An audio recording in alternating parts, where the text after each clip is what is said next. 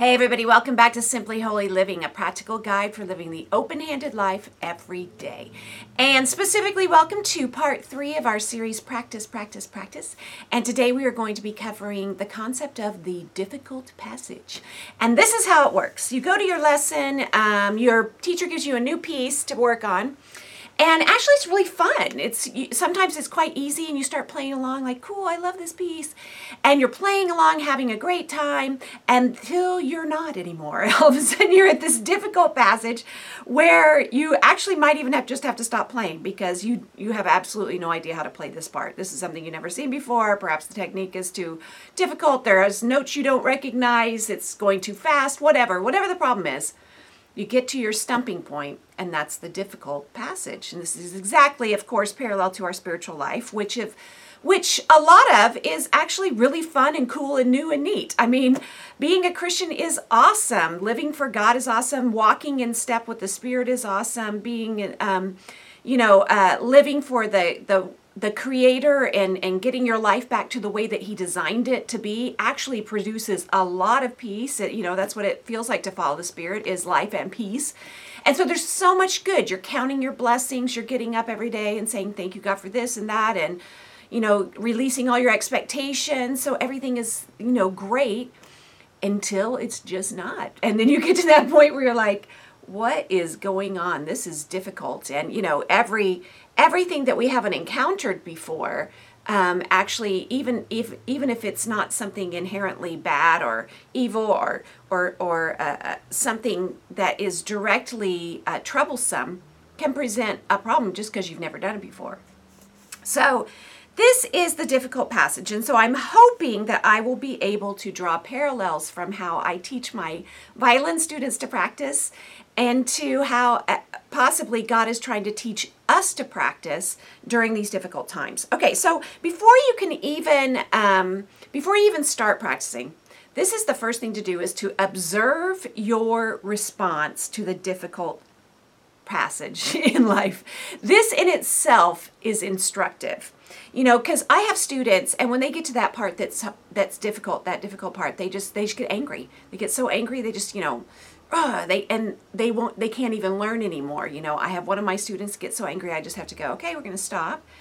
Part of violin is going to be hard. Practicing is going to be hard sometimes. So we're going to stop until we can get calm again so that we can learn. Because once anger has taken over the control center of your brain, there's no more learning going on. So we've talked about that before. I have other students who, when they get to that part, they just play faster. Play faster, get through it, get it over with, let's get back to the fun part. And, we all know that this doesn't really work in our real life. We get to a difficult passage, there's no real way to skip over. We can try, we can go around it, we can do whatever it is we think we're going to do to subvert that issue. It's going to come back. So we know that going faster or just going around is not going to help anything. I have other students that just, it just makes them want to quit. It's too hard. So they go into their self-pity and they just don't want to play. I don't want to play violin anymore. It's too difficult. Right. Then we have other students. I have other students who, they're like, that's too hard. Let's just change it. Okay, funny story. When I was growing up, I was taking piano lessons, and I had showed up to one of my lessons. We were playing this Christmas piece. It was a fun piece.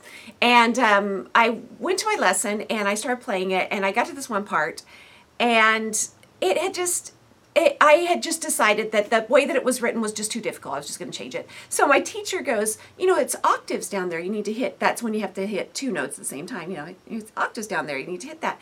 And I was like, nah, it's too hard. I'm just going to hit the 1 note. And she just started dying laughing. Now, I had no idea why she laughed until later on in life, but I had just decided, I'm just going to rewrite it, do it my way. And what's funny is that she was like, okay, fine. She laughed and said, I think she, in her mind, just went, well, it's not Mozart or it's not one of the great composers. It's just a Christmas piece. Fine. You can change it if you want to. But, you have that. I just find that funny today that I was like, well, it's too hard to do it the way. I'll just do it my way. Okay. So we always have that student that wants to just change the way the piece was written to accommodate their own desires. And, this whole thing is applicable to us. We have that time, sometimes we just look at something and we think it's too hard. We want to change the standard, like God's being too difficult with this. And let's just say, it can't mean that. It must mean something easier. Just lighten up, that's ridiculous. We can't be perfect anyway, blah, blah, blah. So all of these responses, the angry response, the play faster response, the quitting response, or the just don't bother, just change it response, these are instructive to us to let us know what kind of person we are. What is our knee-jerk response to something? What is our proclivity, or what is our default, some people would say. And that will help you just to analyze who you are a little bit. But once you have decided, I am actually going to practice this, I'm going to face this difficult passage, then what do you do? So I think it's 5 things that I tell my students. 1, 2, 3, 4. Actually, only 4 things. Well, no, it is 5 things. Sorry. And the first thing is you need to isolate the passage. And what that means is that you need to figure out, well, where did I start stumbling? Like, where did it start going bad? And identify what the actual passage is in the piece. And then you have to decide that you're going to address that first.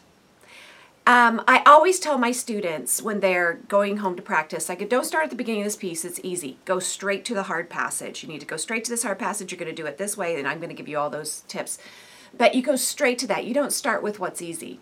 And we learned this lesson when we first moved to LA. Jay met this guy. I can't remember why. I think that he was taking his instrument to this guy to be fixed. And this guy was really successful in the music industry, definitely far ahead of us. And he became sort of like a mentor to Jay because Jay was just so curious. How did you do that? Like, how did you get successful? And that's one of the things that you have to do in life is identify somebody who's good at something that you want to be good at and try to imitate them. Try to do what they're doing, and don't require them to be perfect in every single thing they do, but at least look at what they do well and go, I'm going to imitate that. But the biggest thing we got from this guy, because I still remember it to this day, he said, well, I live by a principle called fear things first. I think I've talked about this before, but it's basically where he said, I list all the things I have to do that day, when I start out on my day, and I look for the hardest things, because those are the ones that I'm going to be afraid to do. And he goes, and I move them to the top of the list, and I do the feared things first. That way everything else feels easy afterwards. And I sort of implement this in our schooling. We always do, we do our hardest things first to get them out of the way. It's a great life principle to live by.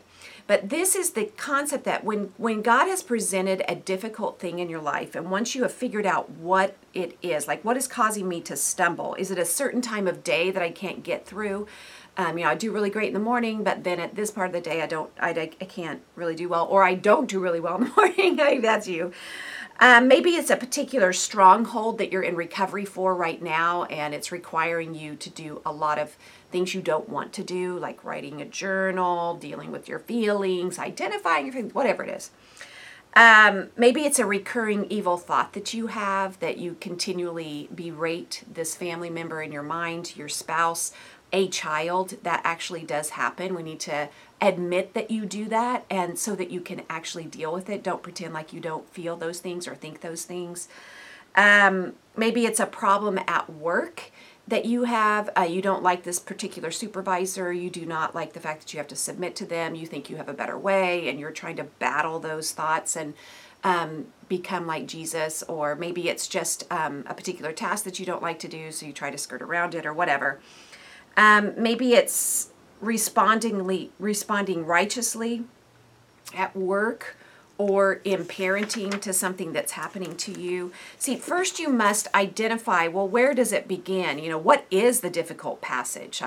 Where did I even start stumbling? And we had this happen to us recently where we were going about our day, and Jay was, we're trying to parent along the way, of course. And Jay goes, I finally figured it out about this one particular kid. He said, it's like I'm doing fine until I get to a point where I have to correct something with this child, and they stare at me with a blank stare, and like there's no, no acknowledgement of my correction. There's no, oh, I can see that, or I do that, or I'm sorry, nothing, no response whatsoever. And he said, that's when I move from I'm going to correct to I'm angry. And that's where it is. When that happens, I go, okay, that it's on. I'm no longer correcting. I am now berating, at least in his mind, and when it starts in your mind, you can be, some of us, you can be pretty sure it's going to come out of the mouth pretty soon. That's why we have to clean up the back of the mind. May the meditations of my heart, it's not only the things that we say, may the words of my mouth and the meditation of my heart bring you praise, because the meditations of our heart start overflowing, as you know, out of the overflow of the heart the mouth speaks. So when you allow evil thoughts to go on in your mind, they're going to come out of your mouth at some point. We think that is the sin. It started in the mind. That's a whole nother sermon. I'm just saying you've got to identify what is the difficult passage, like where does it even begin, so that I can actually do something about it. Okay. The next thing you have to do after you kind of figure out what the passage is, you isolate it, you decide, I'm going to deal with it, it's fear things first, okay. Then you have to actually identify the problem. Okay, well, what is the problem exactly? I know I started stumbling here. Why? Is it a shifting problem? Are the notes really high? Do I not know what they are? Is it lots of sharps and flats or accidentals? Is it a string crossing that I'm not getting between, is my bow not working properly? Or maybe I'm in the wrong part of the bow. What is it exactly that's causing the problem? Any difficult passage in life, you may have things coming at you, but it is how you're responding to it that's making it not work. It's a sin. There's always a sin to correct. There's a sin at the core that we need to overcome. And it reminded me of these passages that have instructed me and helped me many times in my life. But Proverbs 4, in verse 19, it says, "But the way of the wicked is like total darkness. They have no idea what they are stumbling over or what makes them stumble." When you get to these points where you're like, I have no idea what I'm doing wrong. I mean, I can think of many times in my life where I just can't figure out what my problem is. What is your problem? It sounds like something I would say to somebody else, but I have to actually say it to myself. What is your problem? And I honestly I don't know. I don't even know what the problem is. Or maybe it's just that there's so much happening that I can't really sort it all through. And this is definitely a passage that I have underlined in my Bible, and it's Psalm 40:12. It says, "For troubles surround me, too many to count. My sins pile up so high, I can't see my way out. They outnumber the hairs on my head. I have lost all courage." And there have been many times where that scripture has described me, where, there are troubles surrounding me. Yeah, maybe it just happened to me. These are called tests that God is giving. But while that's happening, my sin is just piling up so much, I can't even sort through it anymore. It's more than the hairs on my head. I am a mess, as they would say. Coyote ugly. That's something from my past, I used to say. So, your sins pile up, and it's almost just too difficult to count. I can't figure out what it is. God, help me. Like that's what he said. I lost all courage. I'm like, God, I'm a mess. Help me. I feel like I'm just sitting here in a puddle. I'm a puddle. So you kind of have to decide, I got to go through here and identify what is actually causing me to stumble. And so you have to decide, I'm going to sit down and I'm going to sort it through. In a passage of music, I will tell my students, we got to figure this out here. What is exactly, isolate what the problem is. And you need to isolate what the problem is. Sometimes things can be really, really complicated because it's not just one problem. So, you have to go to God and really believe, number one, that he can fix this and he can show it to you, but you have to pray, God, help me to see clearly what is making me stumble. 2, you got to write that out. As you're writing, God is going to guide you. He's going to show you what the problem is. And then number 3, you got to talk it through. So those are little sub-points underneath identifying the problem. You cannot fix what you cannot identify. If you don't know what the problem is, it's not going to be fixed. It's like taking your car to the shop and you tell them it's making this sound. And of course, when they drive it around, it's not making the sound, whatever that is. They can't identify the problem. So you cannot fix it until you can identify it. Now, the good news about this is once you identify it, you will be able to fix it, because back in Proverbs 4, the verse before 19 and verse 18, it says, "But the way of the righteous is like the first gleam of dawn, which shines ever brighter until the full light of day." You know, once you can kind of pinpoint that problem and start going after that, it's like the first gleam of dawn. It's a little glimmer of hope. Wait, I know what it is. That's what it is. That's that motion you do when you go, I got it. Then when you identify what the problem is, that's just a gleam. That's just the glimmer. You know, it's just the beginning, but it's something, it's a hope. And then it grows and grows as you're able to work on that until it starts to shine brighter and brighter till the full light of day.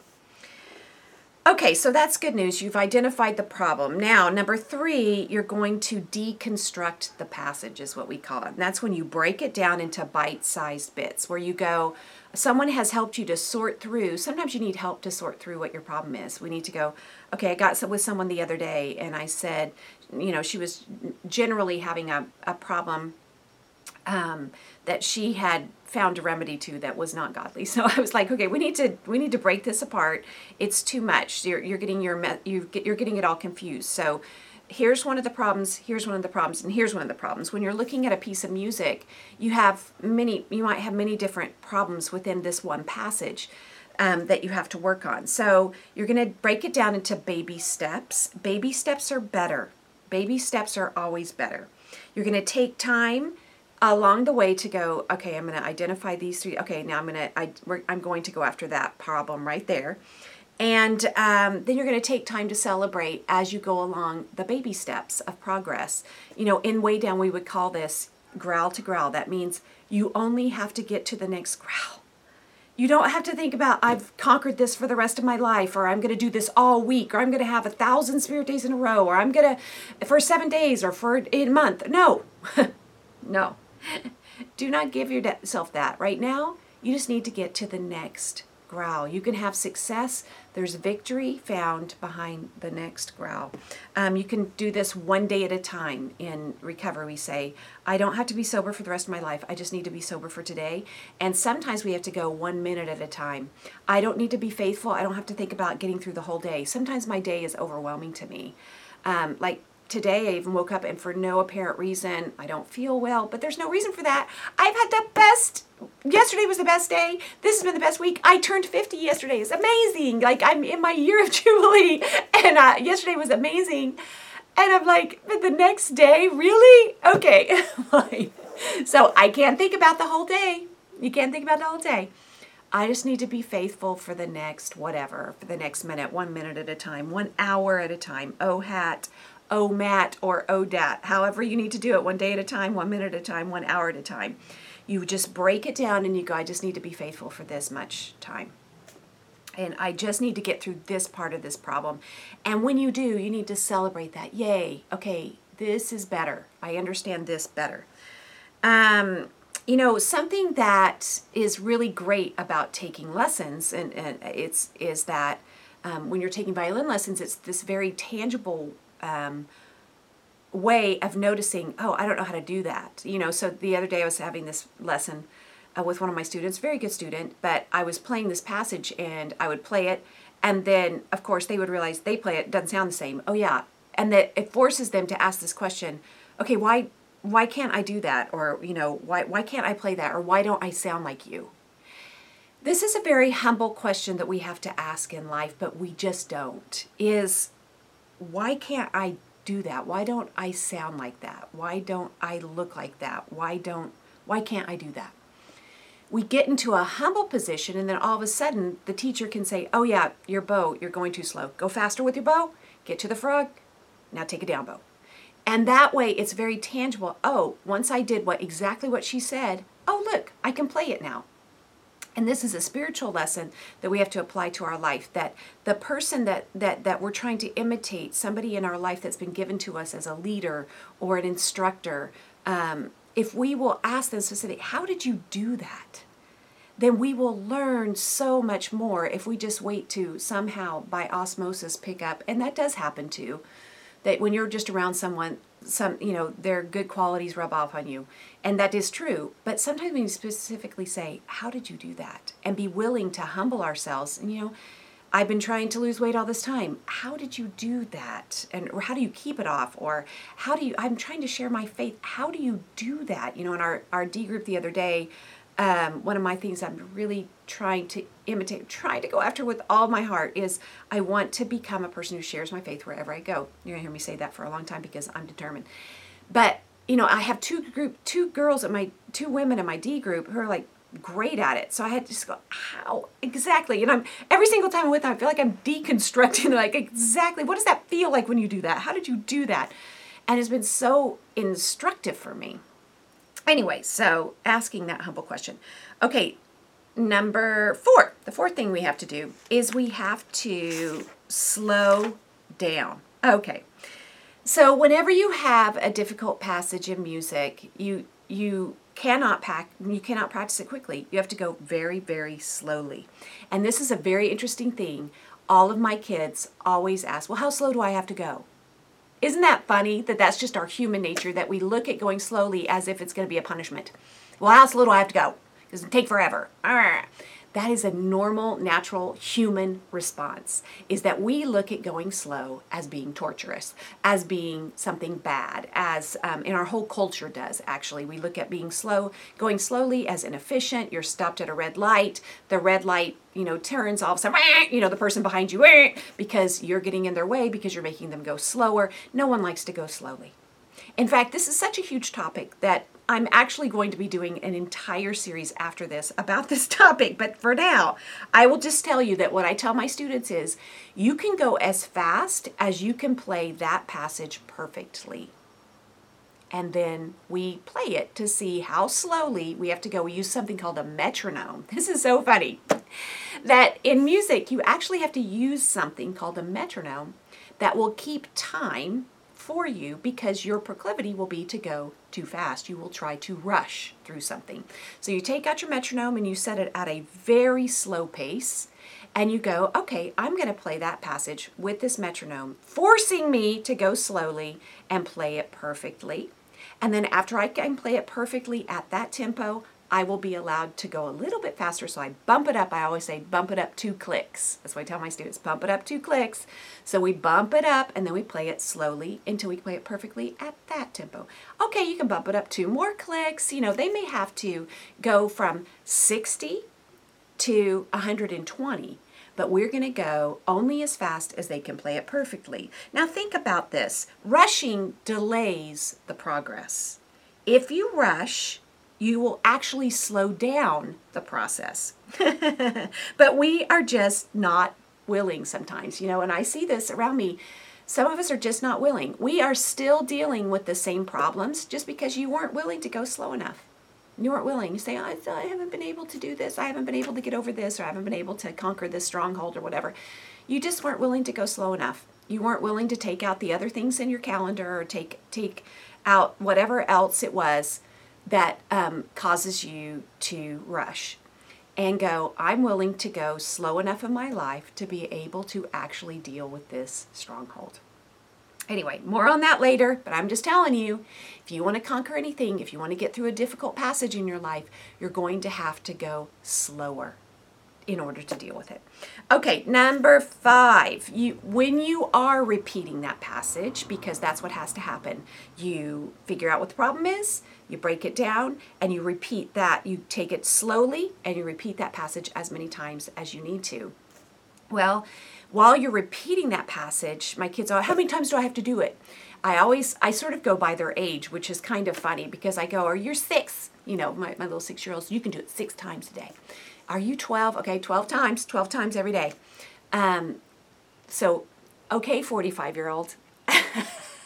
Okay, 30-year-old. Okay, 65-year-old. You're going to need to do it 65 times. And this is honestly a sort of a spiritual truth that I have learned, is that the older you are, the more times you're going to have to actually practice. You're going to have to repeat it more and more and more.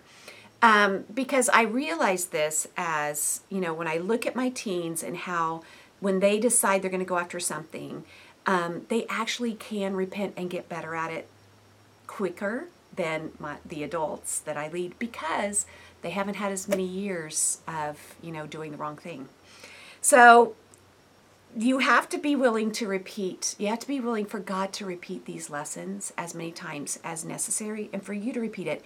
And what I always tell my students is it's thoughtful repetition. Not going through the motions, not mindlessly playing something. No.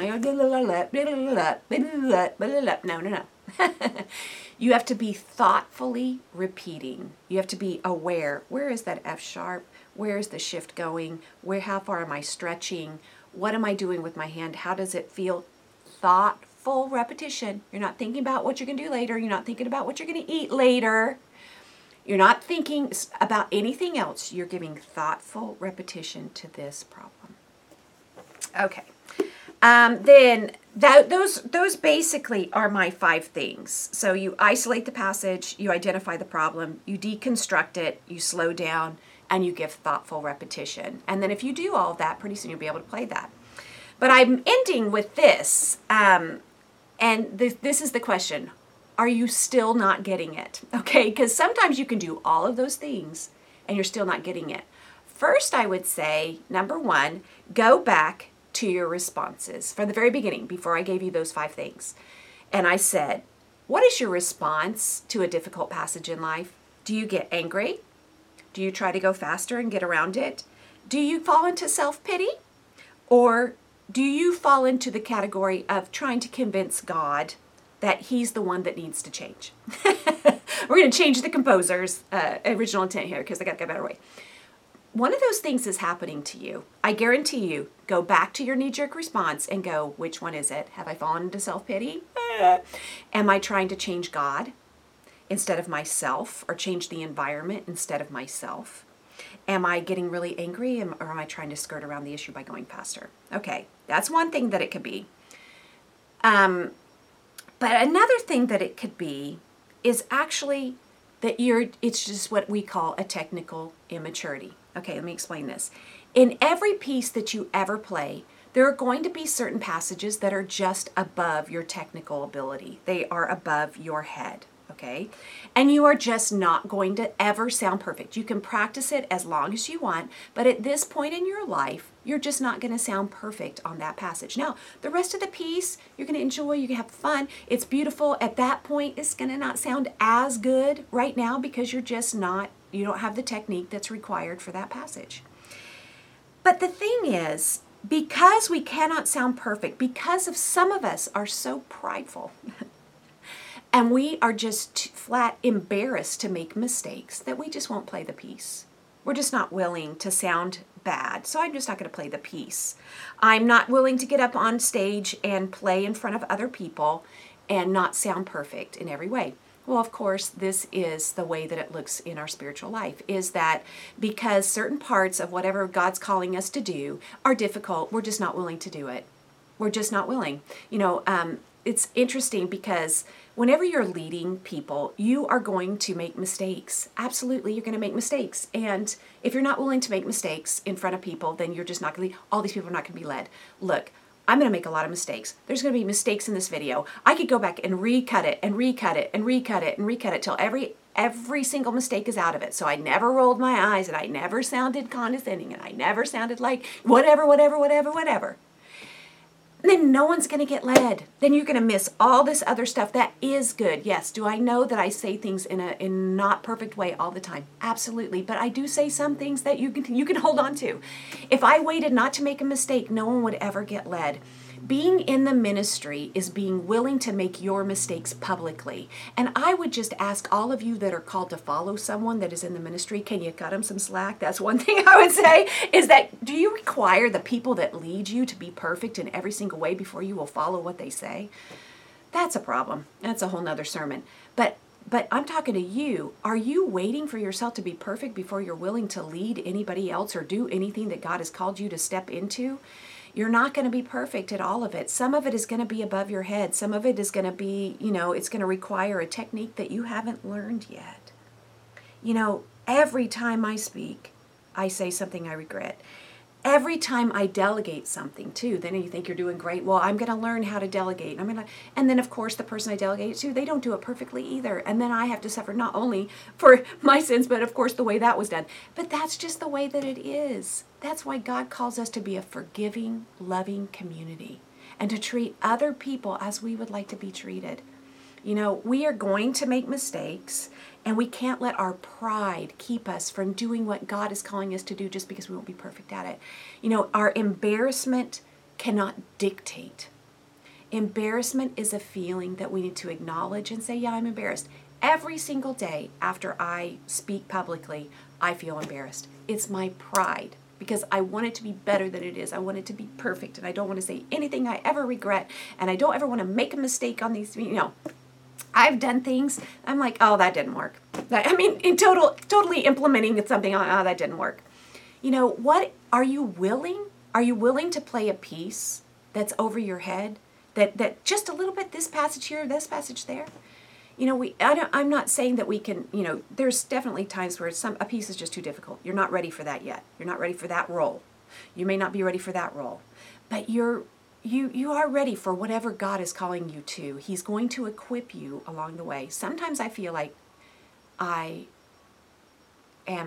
wasn't ready to adopt because I feel like God didn't, it's not coming quick enough, and He's not me. I have to remember, no, God doesn't call us to anything that He's not willing to equip us for.